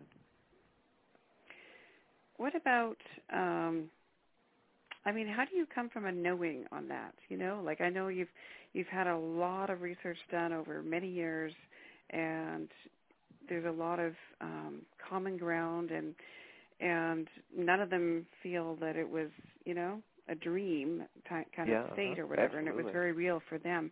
How do you know? Boy, that's the million-dollar question. Okay, are you sitting down? That's a very important question, and I wish more people would ask me that. You and probably all of your listeners are saying, hey, this is really interesting. Here's a physician. Here's a guy who's listened to over 1,000 near-death experiences, and he's not talking using words hypothesis or possible or probable. I seem to be using words that express a knowing, and you're very intuitive to pick up on that and very correct, I might add. I seem to be talking as if I have a sense that this is deeper than just simply wishful thinking or possibilities, and I'll be very glad to address that. I guess you have to take a step back and know me. I mean, you hear me talk like this, it would be hard for you or others that are listening to this program to understand that Dr. Long is a very evidence-based physician. I make my decisions based solely on evidence. I want to say, prove me is my mantra. Prove it to me. Prove to me that is the way things are, that's the way things really exist. And in the event that you can't or won't prove it to me, I don't believe it. And so based on that background, which I have felt and continue to feel to this day, I have looked at the evidence of near-death experience. I have looked critically at how much can I believe these out-of-body experiences, how accurate were their observations in the out-of-body state. Medically speaking, from my own medical background, how accurate were their observations of their own resuscitation? I'll give you a hint. It's not like what you see on TV. It's different. I've lived it in the real world. I know how it really goes, and that's what the near-death experiencers describe. Well, what about when they, like the first near-death experience I experienced, how accurate are their observations even away from their own physical body? How do you know? How can you verify that? I've gone through this hundreds of times. I've made a formal study of this using the best scientific methods that I possibly can and a variety of other aspects of near-death experience. And so the short version of this, by the way, I'm writing a book, and you're one of the first people to hear about this, where I'm going to go into this in detail. And I wouldn't believe just my comments without seeing it in detail myself either. But believe me, what I'm going to document in this book, we're using the best scientific methods that I possibly can, scientific methods accepted by any serious, credible scientist anywhere else in the world. I have documented to my own satisfaction and the satisfaction of, I think, vast numbers of other people that near-death experience is for real, that this stuff really happens. Consciousness does apparently leave the body, that what people see, hear, and use basically all their sensory organs, and actually a sixth organ, that being intuition, when they're in the out-of-body state, is for real. Their life review's for real. It's realistic. Occasionally they see future visions of what will be expected on Earth in the future. Hey, Danyan did that too, by the way, and I'm sure he shared that in years gone by. From the near-death experiencers I've studied, this appears to be startlingly for real. So the bottom line is near-death experience is for real. You don't have to take my word, and you don't have to take it on faith. When the book comes out in a year and a half, read it, decide for yourself. Okay. Well, we'll have to get back on the show when that comes out as well and talk some more about that. But I'll have plenty to say then. Believe me. Who do you know been dead the longest in all of these different studies? Okay, I'm going to take a step back because as a physician, I've actually had direct communications with people that have, there are some well-popularized near-death experiences where people purported that they were dead for over a day. I'm not going to name names, but I will say I'm skeptical about that. First and foremost, reality. I have talked directly with physicians who have done research articles about people that have been dead, especially children, for 30 minutes or more.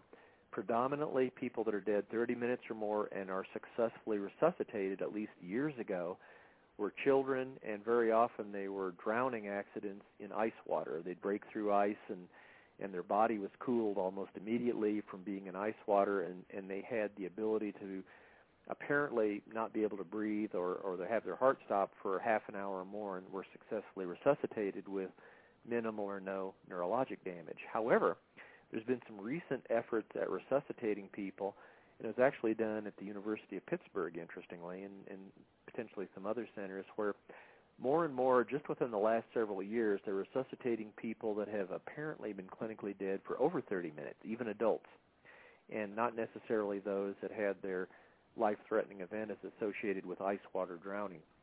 Now, what's really, really interesting about this is that we're going to have more and more of these people have near-death experiences. In fact, there was an interesting TV show, and I won't mention the channel, but they were talking with me about this near-death experiencer who, went through these really, really, truly cutting-edge resuscitation efforts where we're getting people turned back and brought back to life, whereas even 5 years ago it would have been considered impossible. And, of course, more and more of these people are going to have near-death experiences.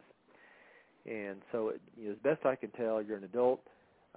Your chance of being resuscitated successfully after no heartbeat and respiration for 30 minutes, very, very small, but not zero, and a lot better now than it was 5 years ago. You get out beyond an hour, almost certainly zero. So, but that's medical science advances on. If there's one thing I respect as a physician, we're getting smarter and more knowledgeable and more effective in how we administer our medical practice day after day, week after week, year after year. You've got a better chance of having a cardiac arrest and being resuscitated today than you ever had before, and in the future, an even greater chance. And a lot of these people will have near-death experiences. Has anyone tried to, this is kind of an obscure question, but it's just coming to mind as you're talking, but has anyone tried to, kind of like in that, movie Flatliners, I don't know if you ever saw it, but has anyone tried to induce the the experiment? Gosh.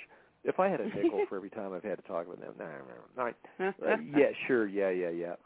Number one, okay, you got just a couple of minutes for me to respond to that, because that's an important question. Gee, if you go to a wondrous realm, you learn all these great things, you have great after effects, shouldn't we all be inducing near-death experiences? Number one, suicides, people that try to take their own life, they try to die by their own hand. What do they learn? What wisdom can we learn from their experiences? Well, gosh, I've only studied a few hundred of those over the years gone by, coupled with the research of a vast number of suicide NDEs, near-death experiences, by my research colleagues. Let me tell you and every listener, the first piece of wisdom that comes from suicides that attempt suicide and have a near-death experience is they quickly learn, as part of their experience, that they made a huge mistake, that suicide is wrong. In fact, the overwhelming majority of people that have a near-death experience as a result of suicide do not try suicide again, because they understood from their experience that that's wrong. They're here on earth for purpose. Their life has meaning, and under no circumstances will they try to kill themselves again. So that's really critical. But number two, I've been approached by, shall we say, too many media moguls who say, gosh, wouldn't this be great? We can induce a near-death experience or someone nearly die and see what happens. Me, and consistent with all other ethical near-death experience researchers, will have nothing to do with anybody that tries to induce a near-death experience and then tries to make a media topic of it. And in fact, we will see to it that they are prosecuted legally and that they are prosecuted to the fullest extent of the law through civil action to make sure that that is discouraged. You do not try to take your own life. Yes, near-death experience is wonderful. It's glorious for the great majority of people, but it is a gift. It is not a gift that we can choose to try to achieve. It is something that happens serendipitously as a consequence of an unexpected, unplanned event, and anybody that crosses that line, me and a whole bunch of near-death experiencers stand ready to, near-death experience researchers we stand to come down on like a ton of bricks if anybody crosses that ethical line. I hope I'm clear on that. Yes, and it's always good to mention, years ago I was interviewing Dr. Lee Poulos, and we were talking about how many people had been struck by lightning and come back with psychic abilities, Daniel included.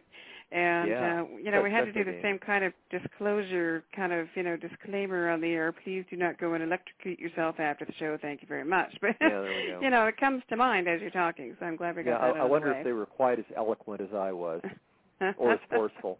Anybody tries to induce this, there are legal, civil, and and a variety of, shall we say, criminal and civil consequences of that kind of behavior. And believe me and a whole bunch of NDE researchers stand ready, willing, and I dare say able to come down hard on anybody that crosses that line. Thou shalt not try to kill yourself. And by the way, that's what near-death experiences understand too. I mean, that's coming from on high as well. It's not just NDE researchers. More importantly, you just don't want to do that. If you feel like killing yourself or you feel like ending your life, talk to your primary care healthcare team. Call a suicide crisis line. That is the right thing to do. And you're hearing that from someone who, believe me, is speaking from somewhat of a position of knowledge or understanding. Okay, so that having been said, let's pull all of this together. Surely. You've done the research. You personally are coming from, there's enough evidence, it's real, period. So having said in my that. opinion, oh, by the way, let me tell you, I'm not alone in coming to that conclusion. Virtually every person who has a near-death experience has the same conclusion I have. They just happen to come to it a lot quicker. Not kidding. Near-death experience is for real. Ask anybody who's had one. Well, what does this mean in the big picture of the meaning of life and all of that? Let's pull it together to that place. Okay. What is your theory on that now? Oh, I don't have a theory. Can I be less than humble, please? Okay. Please do. I would be anyway. I'm kidding. No, I've heard so many people. We studied this. We studied near-death experiencers come back and they have some insights into what we're doing here on Earth. I'll answer that. It happens to do with lessons of love. It happens to do with relationships, especially loving relationships, and very typically loving relationships with their family and especially children. That seems to be one of the dominant reasons that people are aware that they need to return from the heavenly realms back down to earth to continue to live their life. By the way, that's not hypothesis. I'm not guessing. That's my conclusion from vast numbers of near-death experiencers and totally consistent with the findings of multiple other near-death experience researchers. This is factual. But above and beyond that, I mean, the overwhelming message is that if you want to judge yourself in some way, judge yourself as a beloved child or childess of God, because believe me, I hear that overwhelmingly consistently. That is what we all are. We are beloved beyond what we could possibly know, what we could possibly understand, or even believe in our earthly existence. But it's true that our life is meaningful, purposeful, and has direction and lessons for us and value for us that is vastly beyond what we could possibly know with our day-to-day normal earthly existence. I mean, this is the big amazing thing. Wow, I had no idea. As a doctor, you're born, live, die. Oh, whoa, boy, did I learn when I studied near-death experiences. There's a whole new universe to this. There's a whole new reality, and it's very, very positive and good. It's very, very much a part of why we're here. So, we're a couple of minutes to the top of the hour, and you're talking to, you're preaching to the converted in some form already, because at least in theory, a News for the Soul listener would already be aware of themselves being more than the physical, and thusly on the, seeking path in life, in this place. Trying to kind of bring that into a place where, I want to know. I want to come from knowing, and they want to come from knowing, Good. So do I. Yeah. Now you're preaching to the choir, that being me, but go ahead. Yeah, because when, News for the Soul is all about empowerment and coming from direct experience, and, we've covered that we aren't going from direct experience in that way. So how can we assimilate this information and really know? Right. Oh, that's a really good question. How can you really know? How can you go beyond faith and say, I get it, I understand this? Number one, talk to as many near-death experiences as you can. Listen to this show. Every single time it's on, I'm sure there's going to be near-death experiencers in the future. Are you hearing me, listeners? This show will bring you the original source of data that you can decide. IANDS, the International Association for Near-Death Experiences, has near-death experience groups all around the world. Look them up, IANDS.org. Go listen to these people, talk to them, ask questions, be as critical as you want. Go to the website that I have developed and that my soulmate Jody has developed, nderf.org. Read any one of the over 1,000 experiences posted on the website and join the bulletin board and be as critical as you want to be. Ask questions, be skeptical in your own way and in your own time, but believe the evidence. That's all I ask. There we go. Well, we are at the top of the hour. Dr. Jeffrey Long, thank you so much for taking time out to talk to us today. It has been a sincere pleasure. All right. Well, I hope we'll do it again soon, and keep us in the loop with your upcoming book and such.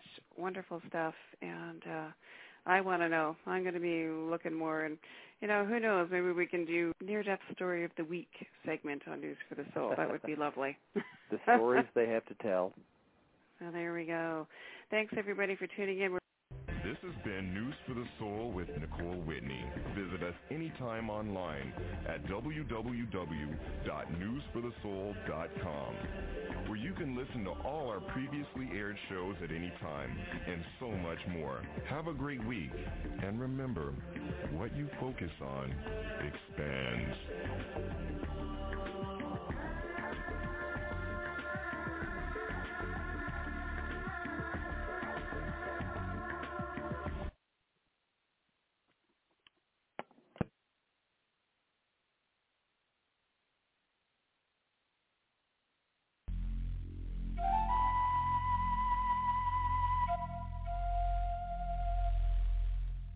Hear all of our previously aired broadcasts of News for the Soul online at newsforthesoul.com. Now let's get back to the show.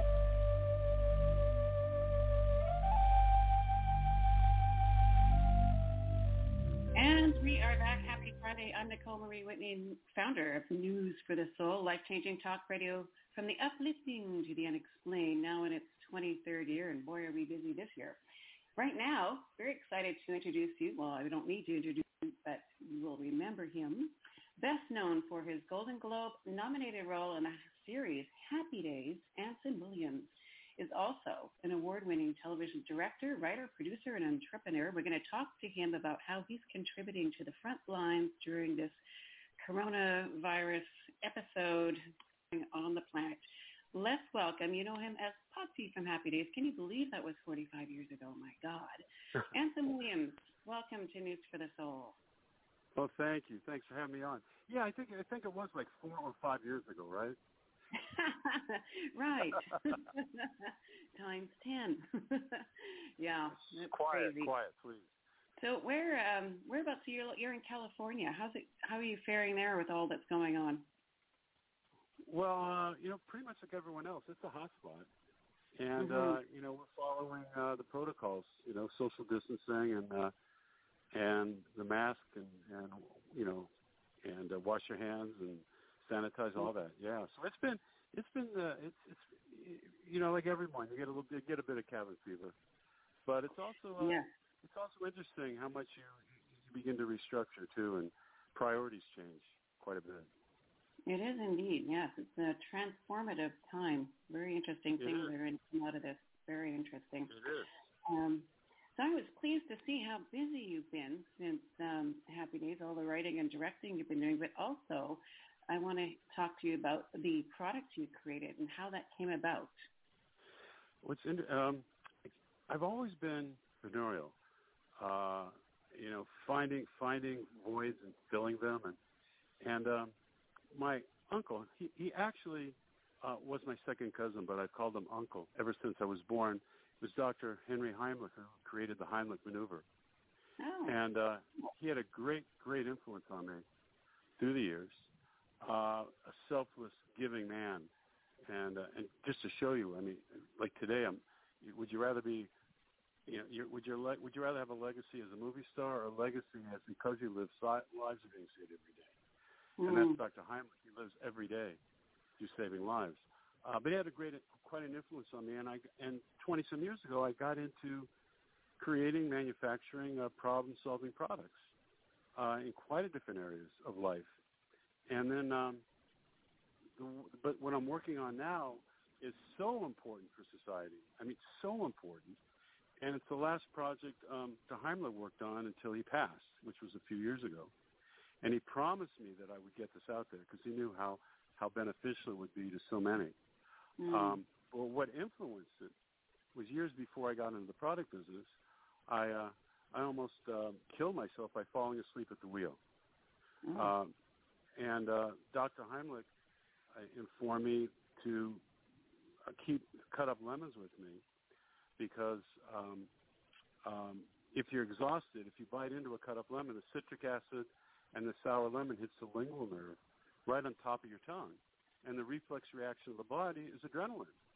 You're up, you're alert, nothing in your system, nothing to hurt you, nothing to screw up your sleep pattern, a natural way of body waking the body. And very old science. And I did that. I did that for years and never had the problem again. And then a few years ago when we started reading up on how catastrophic drowsy driving is in this country, I mean, it's right under guns. There are more deaths, more tragedies than drunk and medicated combined. So I had an idea, and I talked to Dr. Heimlich, and I said, what if we had a spray drop, citric acid, sour lemon, water, a bit of preservative for shelf life, and just spray the top of the tongue? He got very excited. He said, let's do this. He said, this will save more lives than the Heimlich maneuver. Many more people are drowsy driving or exhausted in their life, and tragedies are happening, much more than choking.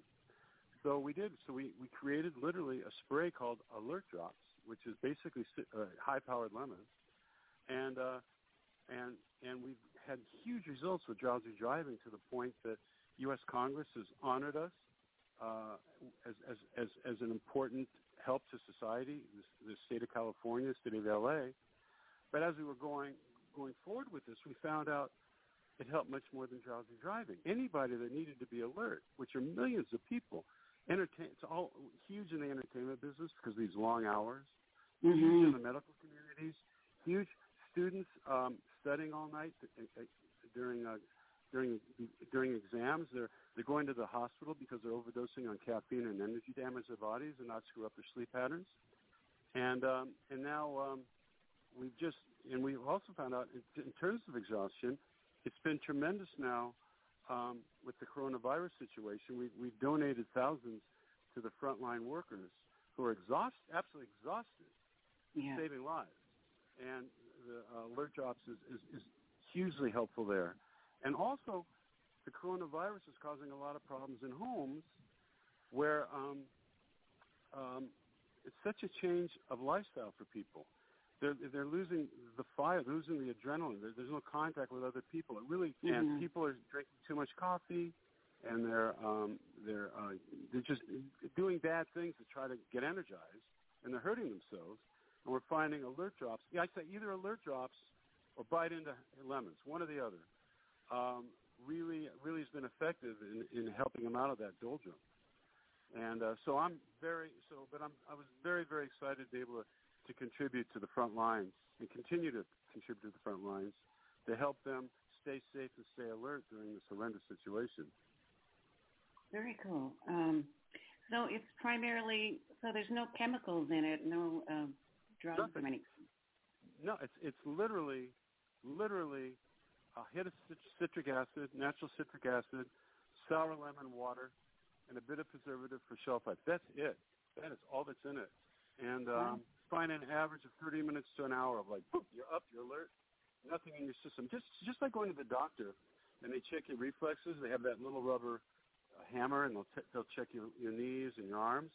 It's the same thing. When the citric acid and the sour lemon hits the lingual nerve on top of your tongue, the reflex reaction of the tongue, the sensory connection of tongue and brain, and the effect is adrenaline. Boom. You get an immediate jolt of adrenaline.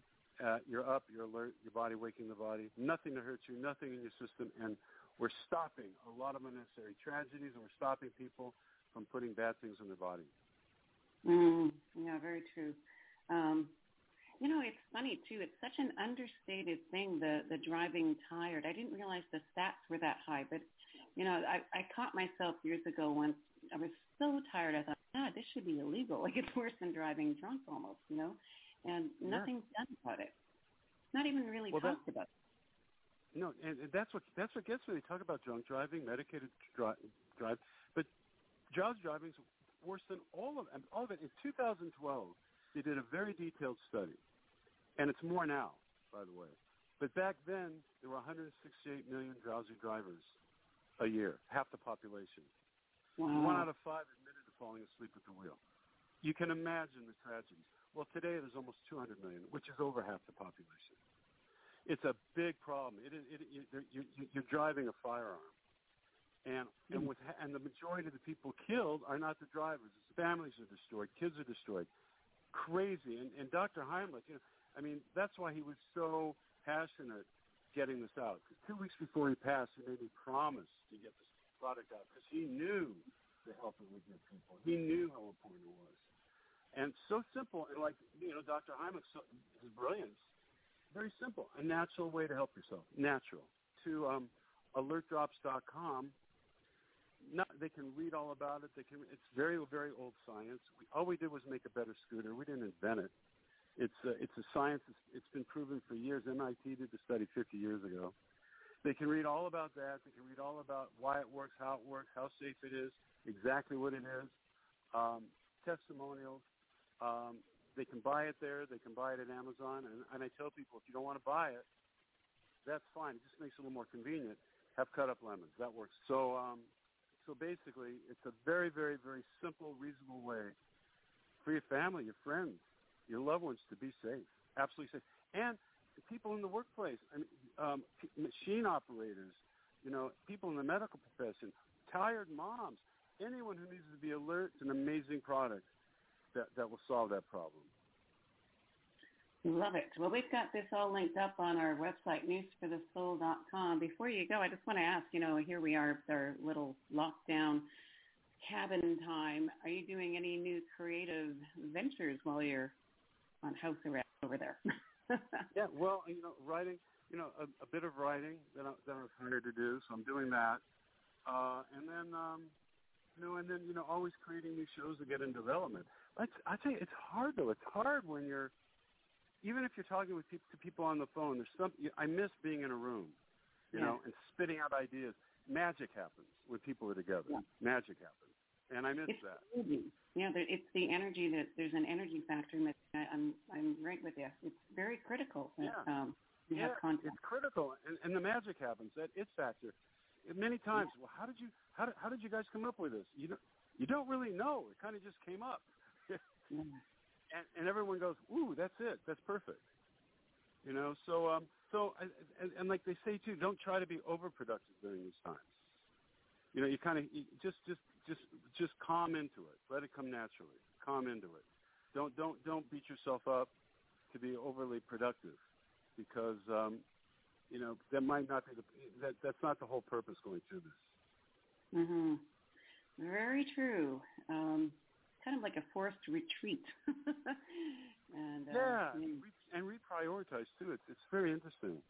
Mother Nature really kind of takes you to your knees. When we can get rovers to Mars and get detailed pictures of other planets, millions of miles away. We can go to the moon. But yet, one little virus and Mother Nature brings us to our knees, right? Absolutely. Yeah. Well, so I think not only is it a stock market correction and all that people are talking about. I think it's humanitarian connect. I think it's reprioritizing our goals, our needs, and our priorities. I think you're right. It's going to be interesting to see what the world looks like when the dust has settled after all this is moving. Yeah, I hope so. I hope it's not, too many times, people, you overdrink and you get a hangover and people say, I'm never going to drink again. Oh my God. Then 3 weeks later they forget about it. So I'm hoping this isn't the same. I'm hoping this sticks, and really it sticks hard, and we become a kinder world and a less self-centered world, less self-involved world, and really look out for each other. And big business and everybody else start doing the right thing. Give back.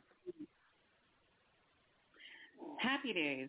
I love the irony of speaking with you now in more uncertain days, but let's hope for happy days again. It's been a pleasure talking to you, Ensign. Well, it's such a pleasure talking to you, too, and we'll show, and you do so many great things for so many. It's wonderful. You be well, and keep in touch, and we will let everyone know far and wide about alert drops, and thank you for being here today. Thank you so much. God bless. We'll stay safe. We're going to get through this. Yes. Take care. Ensign Thanks. Williams, Potsy from Happy Days. Wow. We're going to be back with more right after this.